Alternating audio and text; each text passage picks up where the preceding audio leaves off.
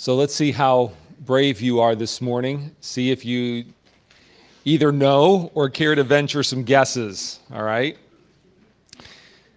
Does anyone want to guess which book of the Bible contains the most uses of the word kingdom?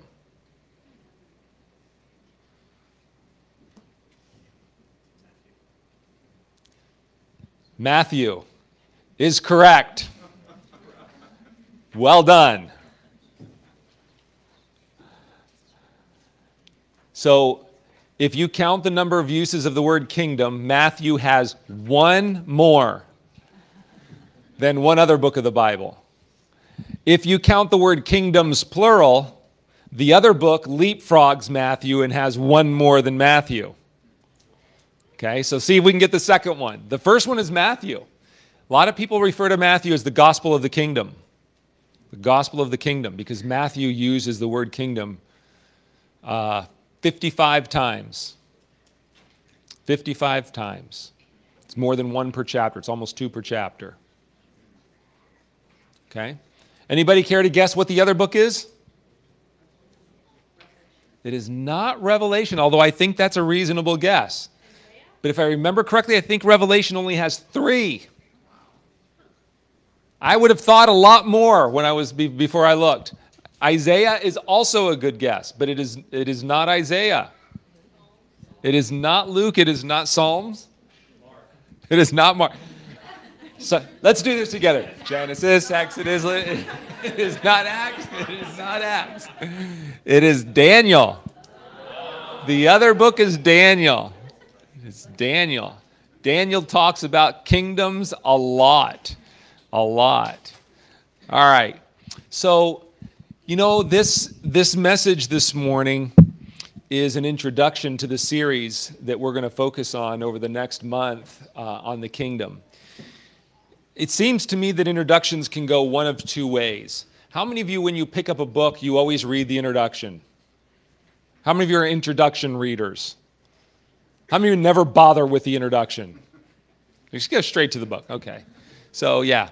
Some of both, but introductions. Introductions can go one of two ways, it seems. Some books, I have read the introductions and thought, that introduction could have been a whole chapter, right? That is a good introduction. Man, now I want to read the rest of the book. And then sometimes I pick up a book and I read the introduction and I go, that's just a formality to let people know what's coming and maybe give you a little bit of an outline before. And I think ideally in a series of messages, what you'd like is for an introduction to be like a wow. Like I can't wait for the rest of the series. I just will tell you that if this message comes out that way, it will not be because of my excellence, okay? Because I think this introduction is more of the Let's get the subject started. Let's get the subject started. Let's give us an idea of what we're talking about here. And then we're going to really get into the meat of it over the next few weeks. There's a number of things that are being woven together this morning in our singing, in communion, and in this message. This is an introduction to the kingdom. So we sang a lot of songs that reference Jesus as a ruler or as a king this morning. Those songs were deliberately chosen because of this emphasis on the kingdom, on Jesus as the king of a kingdom. We have chosen, this is the second reason, we have chosen to make the phrase that is our congregational focus. It's the first time we've done this. We're having a congregational focus this year, and we're just summarizing it very simply. The goal that we want everyone to focus on this year is Jesus first. Jesus first. We're going to focus on Jesus first. It's so basic, right? It's so Sunday schoolish, like kindergarten Sunday schoolish, and yet the challenge of putting Jesus first in all things and in all of our lives is really where the rubber meets the road for us as Christians. We're going to focus on Jesus first this year. Now, it doesn't mean that every sermon is going to be Jesus first or that I'm going to say it every single week or ask you to repeat it every single week. It's not anything like that. But I want you to know that throughout this year, the focus, the heart that we want to orient ourselves with is a heart that says Jesus first. Jesus first. And so it seems appropriate to start this new year with a focus of Jesus first by looking at his kingdom. What's his kingdom about? What does it mean that Jesus is the king? And then asking where we stand in relation to that. That's what we're going to be focused on this morning. So, why in the world are these two books, the book of Matthew and the book of Daniel, the books that focused most on the kingdom? Why these two books? Why does Matthew have so much to say about the kingdom? Brother Matt knew that right away. How many of you were a little bit surprised when you first heard it? You might think, that makes sense now, but how many were a little surprised when you first thought of Matthew as the one that has the most references to the word kingdom? Yeah. I was wondering how many people were going to say like First and Second Kings or something like that. Right? I mean, it's got to be one of those books of the Old Testament that are constantly talking about the nation of Israel and the king of, the kings of Israel. That would be the one that has, not even close. Matthew and Daniel. Why these two books? Well, this is going to be just a brief version of what you would get if on your shelf at home you have a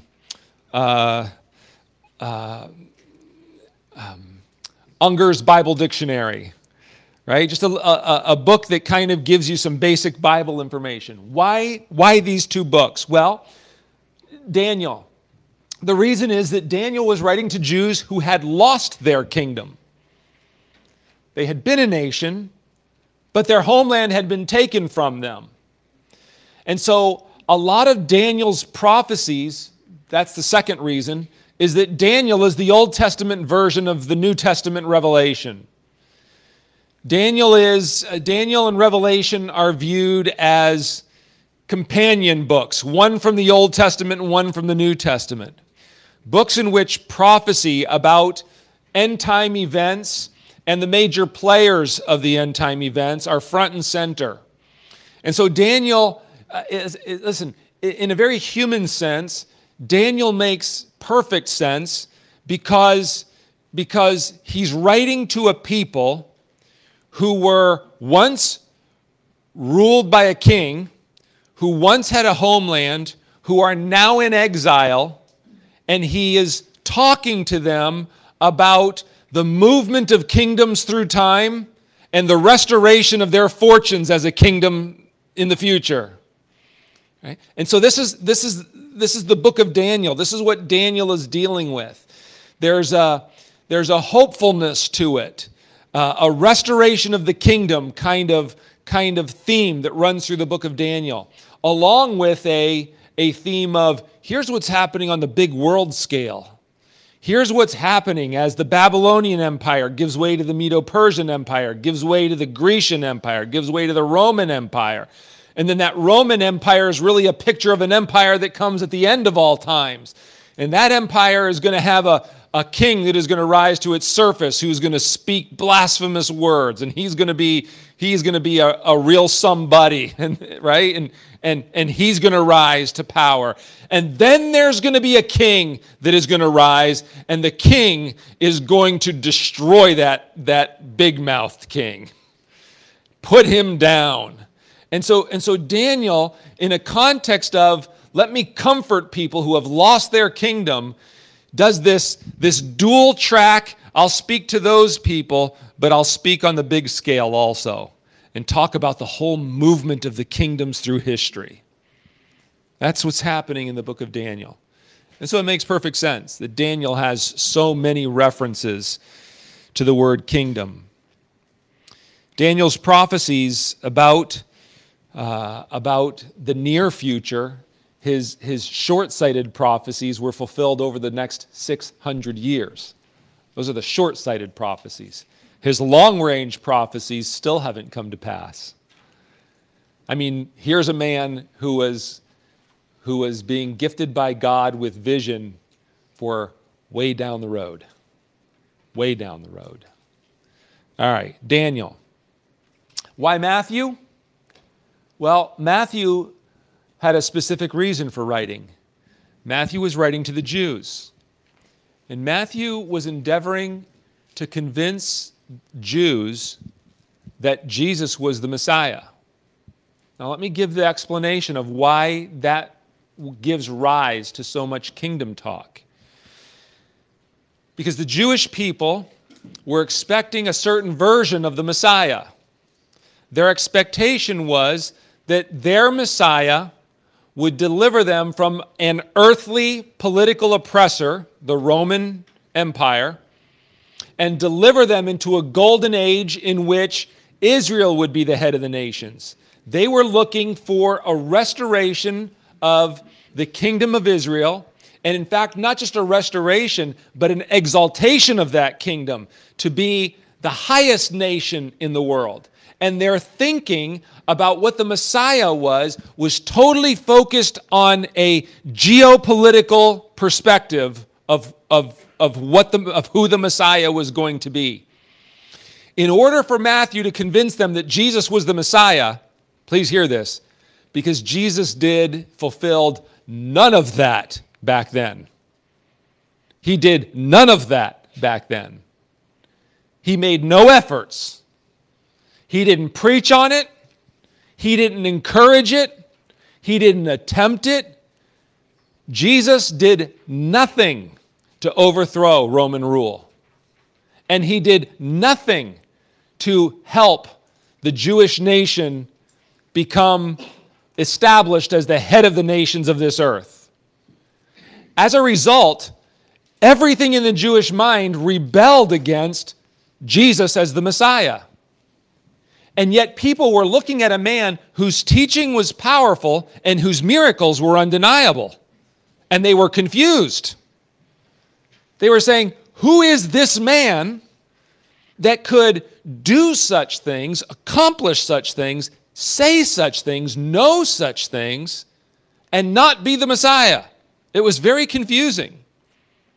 Well, what Matthew is doing is trying to explain to the Jews what you need is a redefinition of the kingdom that the Messiah came to establish. You're focused on an earthly kingdom. You're focused on an earthly nation. And you need to understand that Jesus came for a different purpose. The Messiah came to establish a different kind of kingdom than the one you were looking for. And in that kingdom, Jesus indeed is king. And so Matthew, trying to persuade Jews about Jesus being the Messiah, is naturally going to be the writer who is going to talk constantly about the kingdom, because he's trying to redefine the word kingdom to the Jews that he's speaking to. Does that make sense? Trying to redefine a kingdom. You got to understand what the kingdom. Now, the book of Matthew is not really, its main purpose is not to address this. We talked about this last week. We could talk about it again in the future. It doesn't mean necessarily that those promises of an earthly kingdom are not going to be fulfilled by the Lord Jesus Christ. It's just that Matthew had to help them understand why it didn't happen at that time. He's got to get them to understand something different about the kingdom. All right? So this is why these two books contain so many references to the word kingdom. So the message that I want to share with you this morning, as I said earlier, is an appropriate start to this series. It's an appropriate New Year's message and an appropriate kickoff for our year-long focus on Jesus first. Jesus first. This is one of those messages that seems so utterly basic. It's like just, wow. We know that it's so simple. And yet, hearing it and taking a look at ourselves and saying, Lord, what would it really mean for me this year is a profound question. And so I'm going to ask you just to hang with me this morning as an introduction to this series. We'll get into, believe me, we are going to have some fun in this series. I expect there's going to be a lot of conversations happening in people's homes and between people through this series. But maybe I'm wrong, but that's my expectation anyways. But this morning, just hear a very simple, straightforward message about the kingdom, an introduction to the kingdom.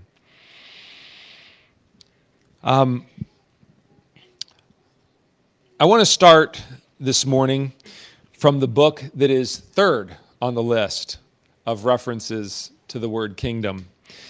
Luke, if I remember, has 44 references to the kingdom, I think. Let's read from the Gospel of Luke together. Luke 17, verses 20 and 21.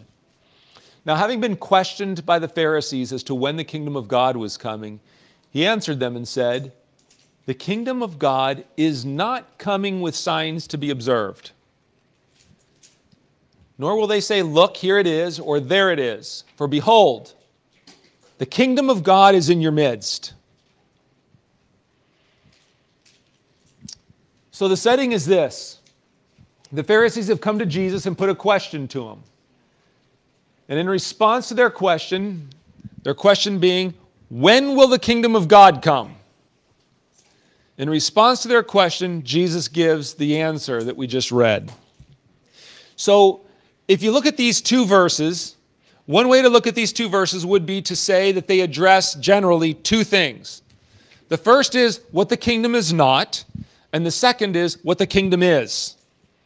Okay? So let's look at it. Let's look at these verses through that lens. Let's start with what the kingdom is not. So when we consider what the kingdom is not, let me start this way. The word questioned there, the King James, this is the New American Standard. The King James uses the word demanded instead of questioned. That probably gives a better sense of what was going on, because it was not an honest, "Jesus, teach us." It was confrontational. That's what it was. It was confrontational. It was oppositional, is what it was. It was more along these lines. We know what your miracles are, what they suggest you could be. We've heard you say things like, "Before Abraham was, I am," so we know what your claims are. But we want you to know that no matter what you've done and no matter what you've said, you're not doing what we think the Messiah is supposed to do. So we reject you. And we reject you on these grounds. Defend yourself relative to the kingdom of God. When's it coming? You've said these things about yourself. You do these miracles. When's the kingdom of God coming? When are you going to do something about all this? It was really a challenge. And really it was a question that denied their belief that Jesus could possibly be the Messiah. That's the spirit in which they asked the question. The idea was not a friendly, sincere question looking for an answer. It was, "We've seen your signs, your miracles, we've heard your claims, but you're not the kind of Messiah that we want. You're not doing anything about the Romans. You're not overthrowing their kingdom. You're doing nothing to deliver us from Roman oppression, and we're no closer to a golden Jewish age than we've ever been before. So why should we follow you at all?" That was the first idea. And then the second idea was that their minds were so fixed on the law and their hearts were so fixed on their own rightness that they couldn't see beyond themselves. And as a result, in their bitterness and jealousy of the audience that Jesus was gathering and the miracles that he was doing, they just wanted to oppose him. I mean, we all know this, but you read through the Gospels and they're constantly trying to stump him. They're constantly trying to trap him with questions. They were just antagonistic to Jesus' ministry every step of the way. And this is just another instance of that. They're speaking in opposition to him. So more specifically, I'm saying that to say, when we talk about what the kingdom is not, at least we can start by saying this. The kingdom is not what the Pharisees thought it was, that's for sure. They were anti-Jesus. They were anti-Jesus as the king. the more specific answer to what the kingdom is not is this. You have to notice what Jesus says in verse 20.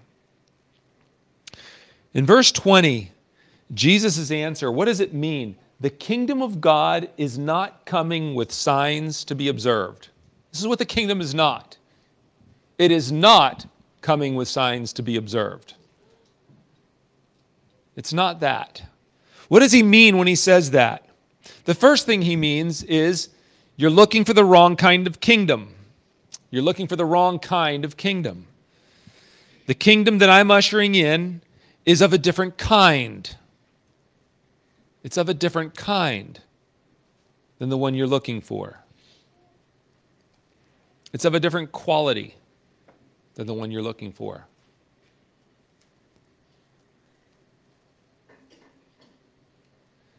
So you have to understand the implication of what Jesus is saying.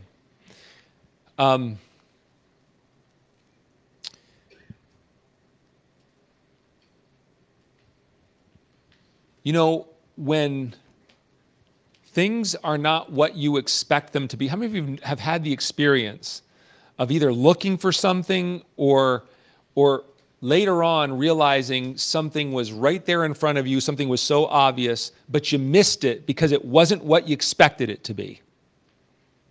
It wasn't what you expected it to be. Because it wasn't your expectation, you couldn't see it right away. Right?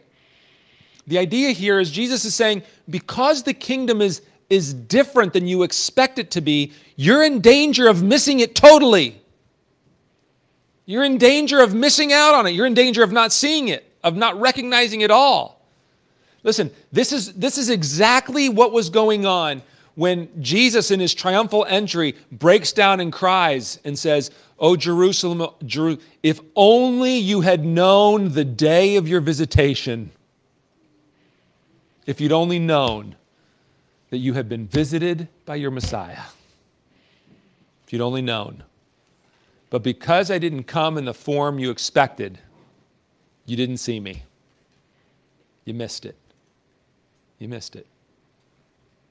I wasn't what you expected."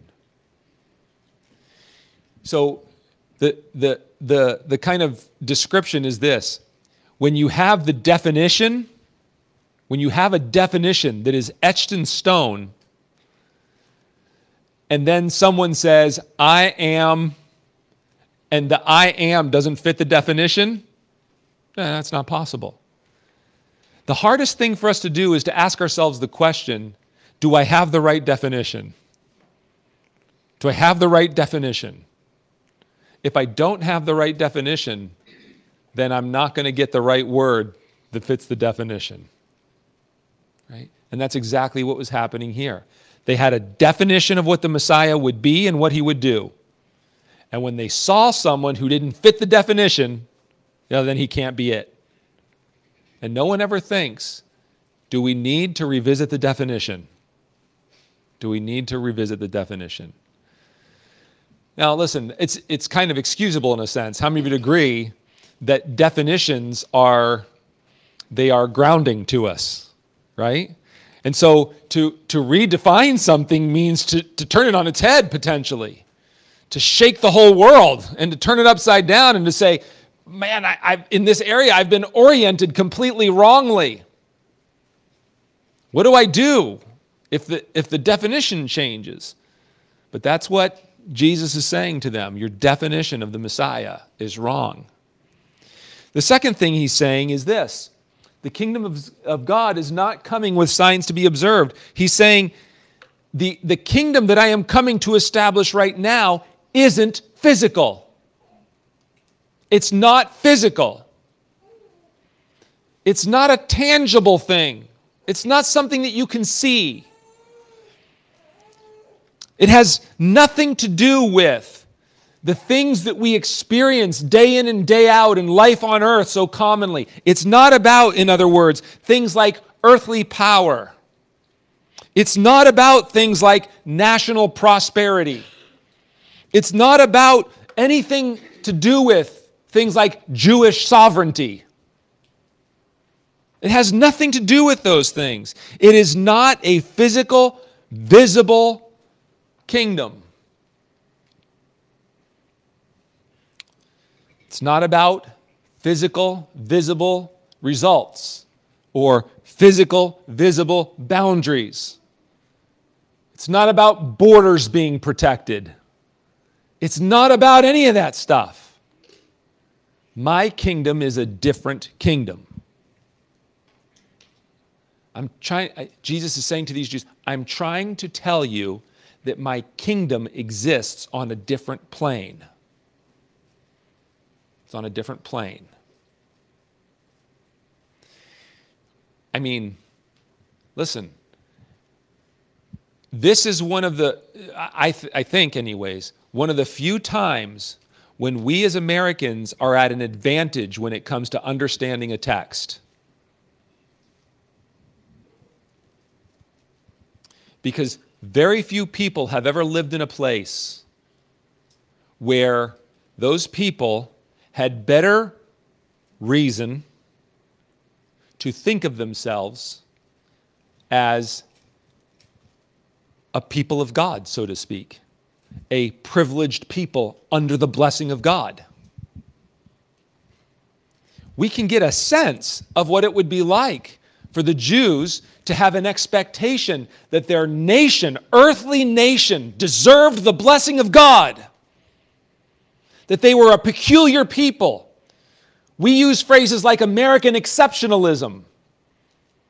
It is a concept that relates very well to the Jewish mind as a chosen people. We are exceptional. We are special to God. Imagine someone comes around and says, it's not about that at all. We can get how challenging that is. Imagine the Messiah is present and he's saying, every concept you've ever had,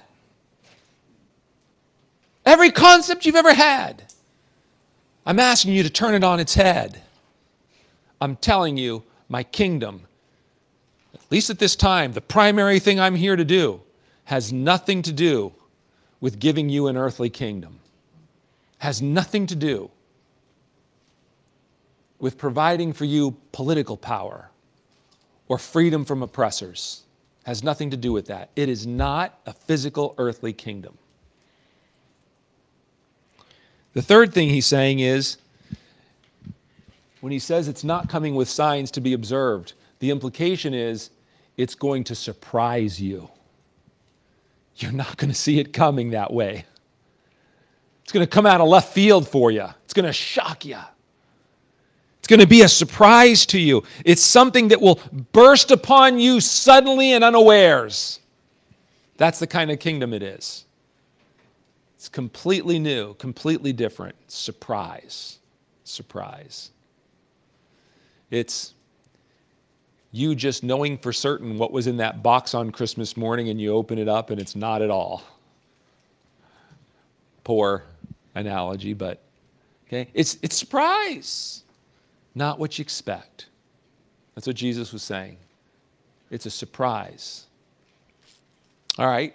So if that's what the kingdom's not, then what is the kingdom?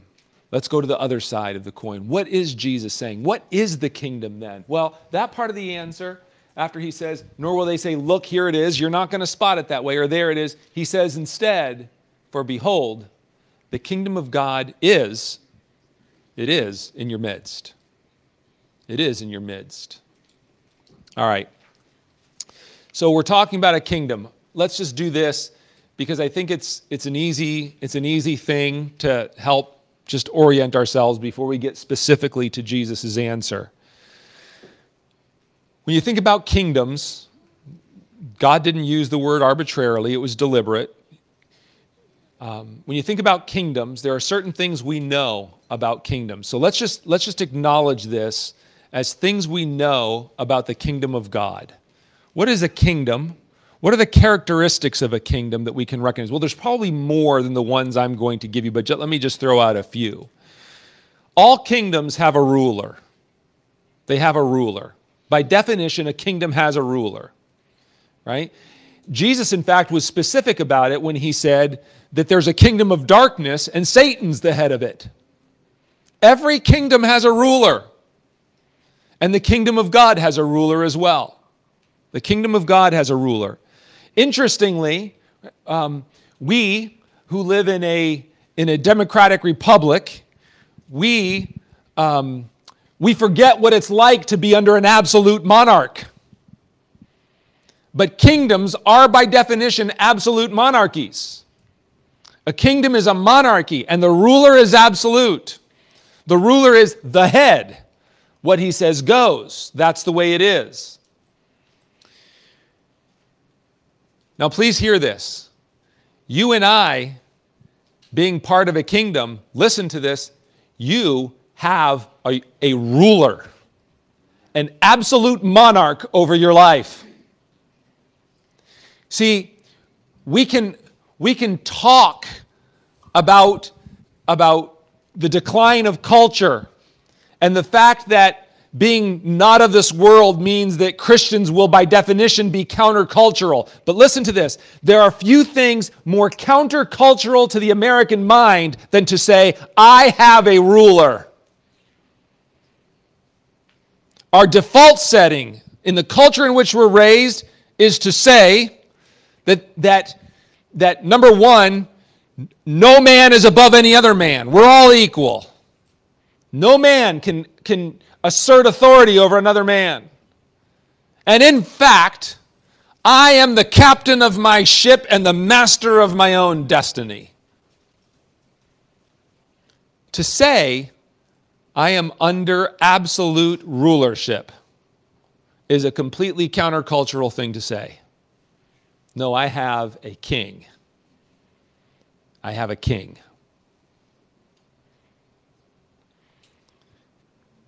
We started as a nation in a fight against the tyranny of a king. I'm not talking about good king, bad king. We'll leave all of that alone. But right now, let's just acknowledge that as the people of God, we live in a kingdom that has a king, and he's absolute. It's an absolute monarchy. There's a ruler. Secondly, every kingdom has borders, a certain geography that belongs to it. And the kingdom of God has borders also. There are boundaries to God's kingdom. In other words, there are people who are in it and there are people who are outside of it. It's just that the borders are not physical borders. Physically, all the people that live on this planet are mixed in together.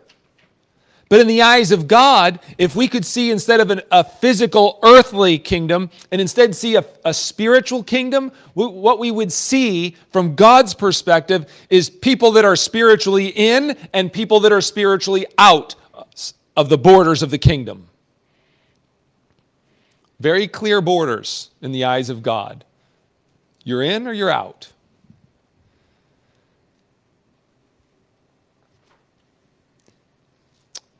Now, this has some real, I need to move a little quickly here, but this has some real complexities to it. How many remember the old hymn, "This is my Father's world"? This is my Father's world. Anybody, is that good theology? How many would agree that it's an expression of a truth that is a very complicated truth to talk about in actuality? Listen, I just read this the other day, and it struck me, right? That the third temptation Jesus faced was this. Satan takes him up onto a high mountain. And it says that in a moment of time, he showed him all the kingdoms of the world. And he said, if you will but bow and worship me, I will give to you all the nations. And it's fascinating that Jesus does not question Satan's authority to give him the nations. He does not say, that's not yours to give. What he says is, it's written, thou shalt worship the Lord thy God and him only. I can't worship you. No matter what you can give me, I can't worship you. Now listen, Handel's Messiah is based on Scripture.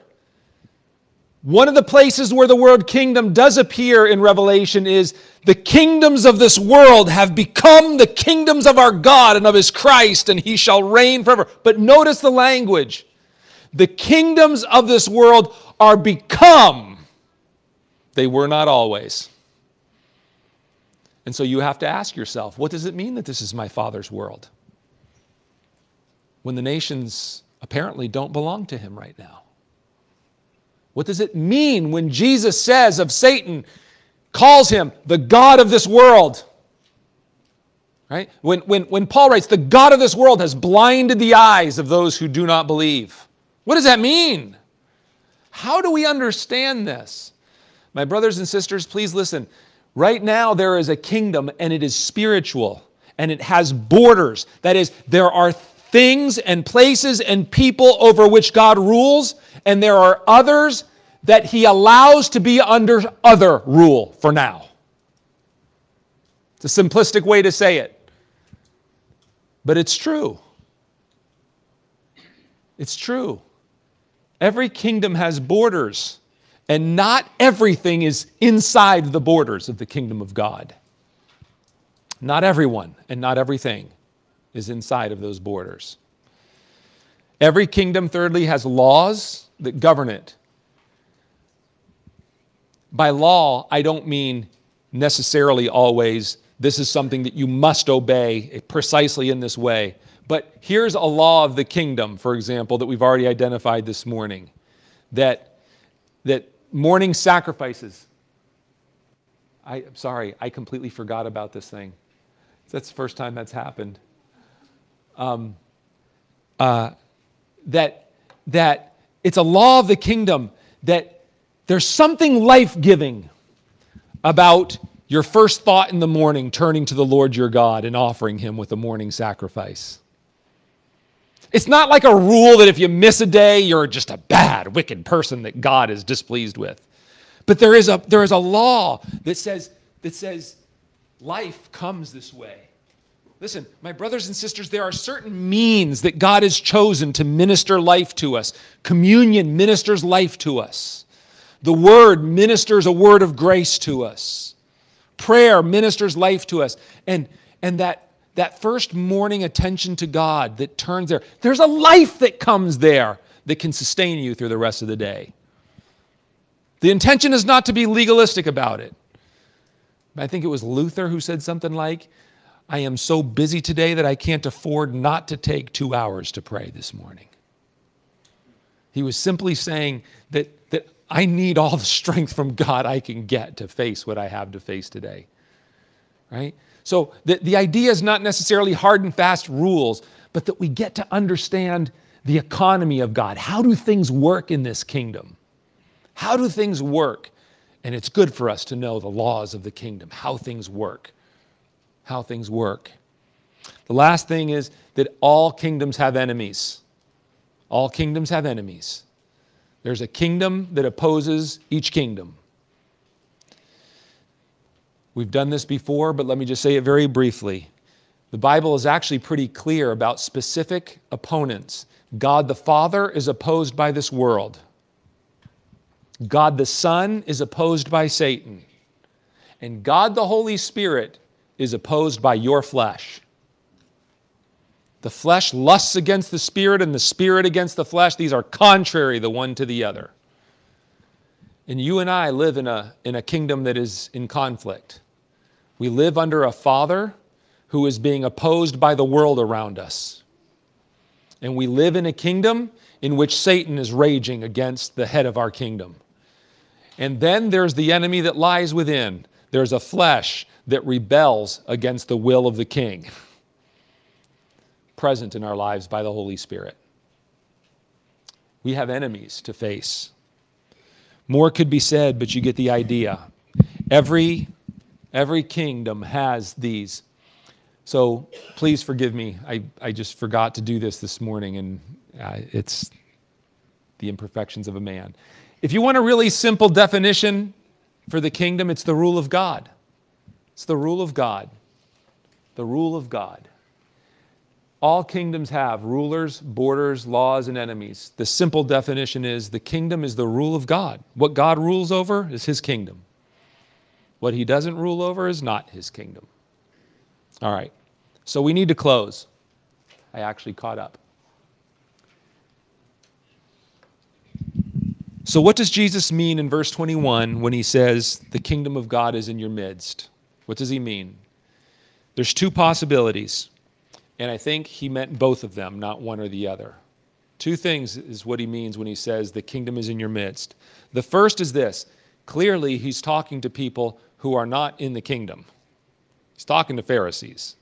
These were not his supporters. They were not on his side.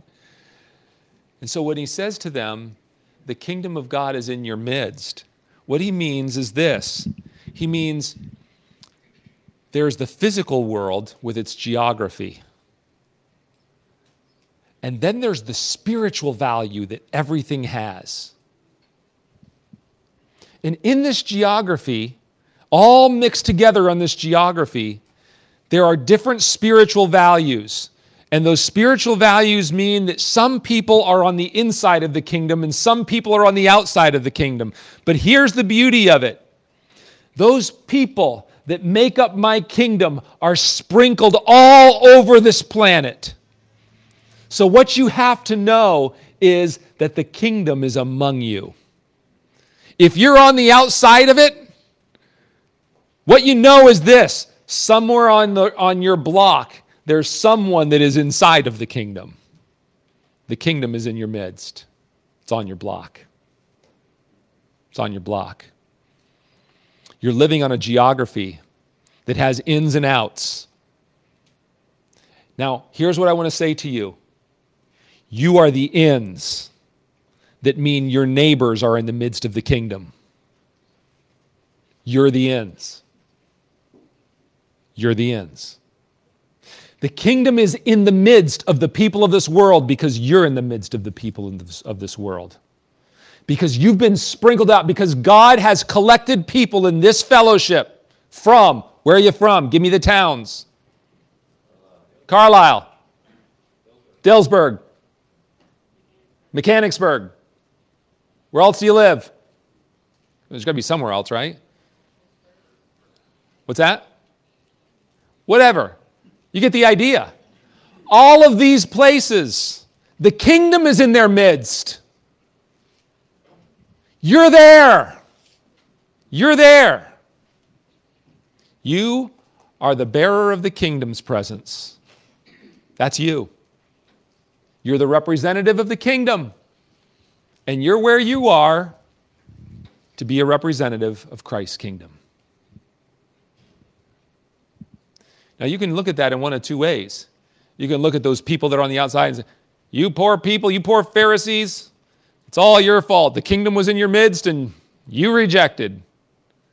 But the flip side of that is the kingdom is in their midst and is there for a reason.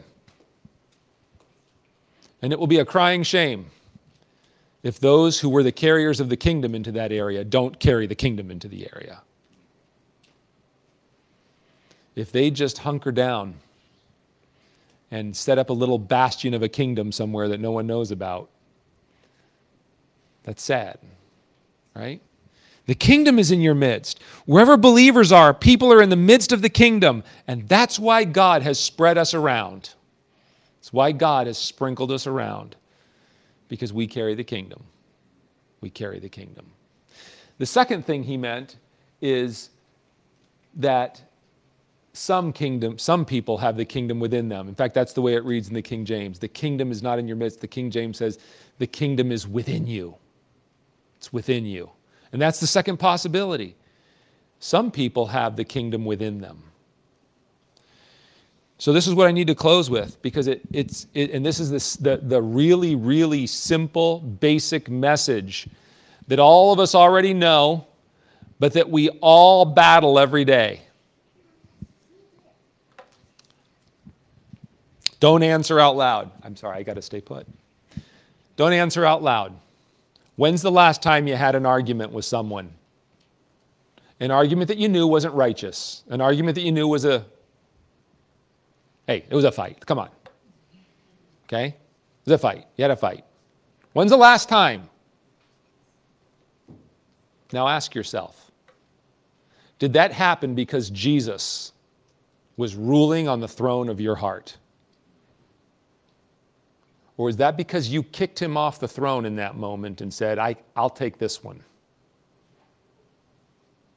Where do wars and fightings come from among you? James says. Do they not come from your own lusts that war within your members? You see, all of us know like Christianity 101, like kindergarten Christianity, that Jesus is supposed to be on the throne of my heart. But when I look at my spouse, the test of Jesus on the throne of my heart gets real in a hurry. Well, it doesn't for me because I have my wife. But for her, it becomes a test really fast because she has to look at me. Right? And then we have to look at each other. And the test becomes, am I on the throne of my heart or is Jesus on the throne of my heart? See, every sin temptation you face is the fundamental question is, will you have it your way or is he the king of your heart? Every one. Every one. Every decision you make. It all boils down to this. It's the presence of King Jesus. Let me say it in a couple of ways. It's the rule of God in your heart. It's the lordship of Christ in your life. It's the presence of King Jesus on the throne of your will. Do I surrender and obey? Or do I resist and kick and scream and have it my way?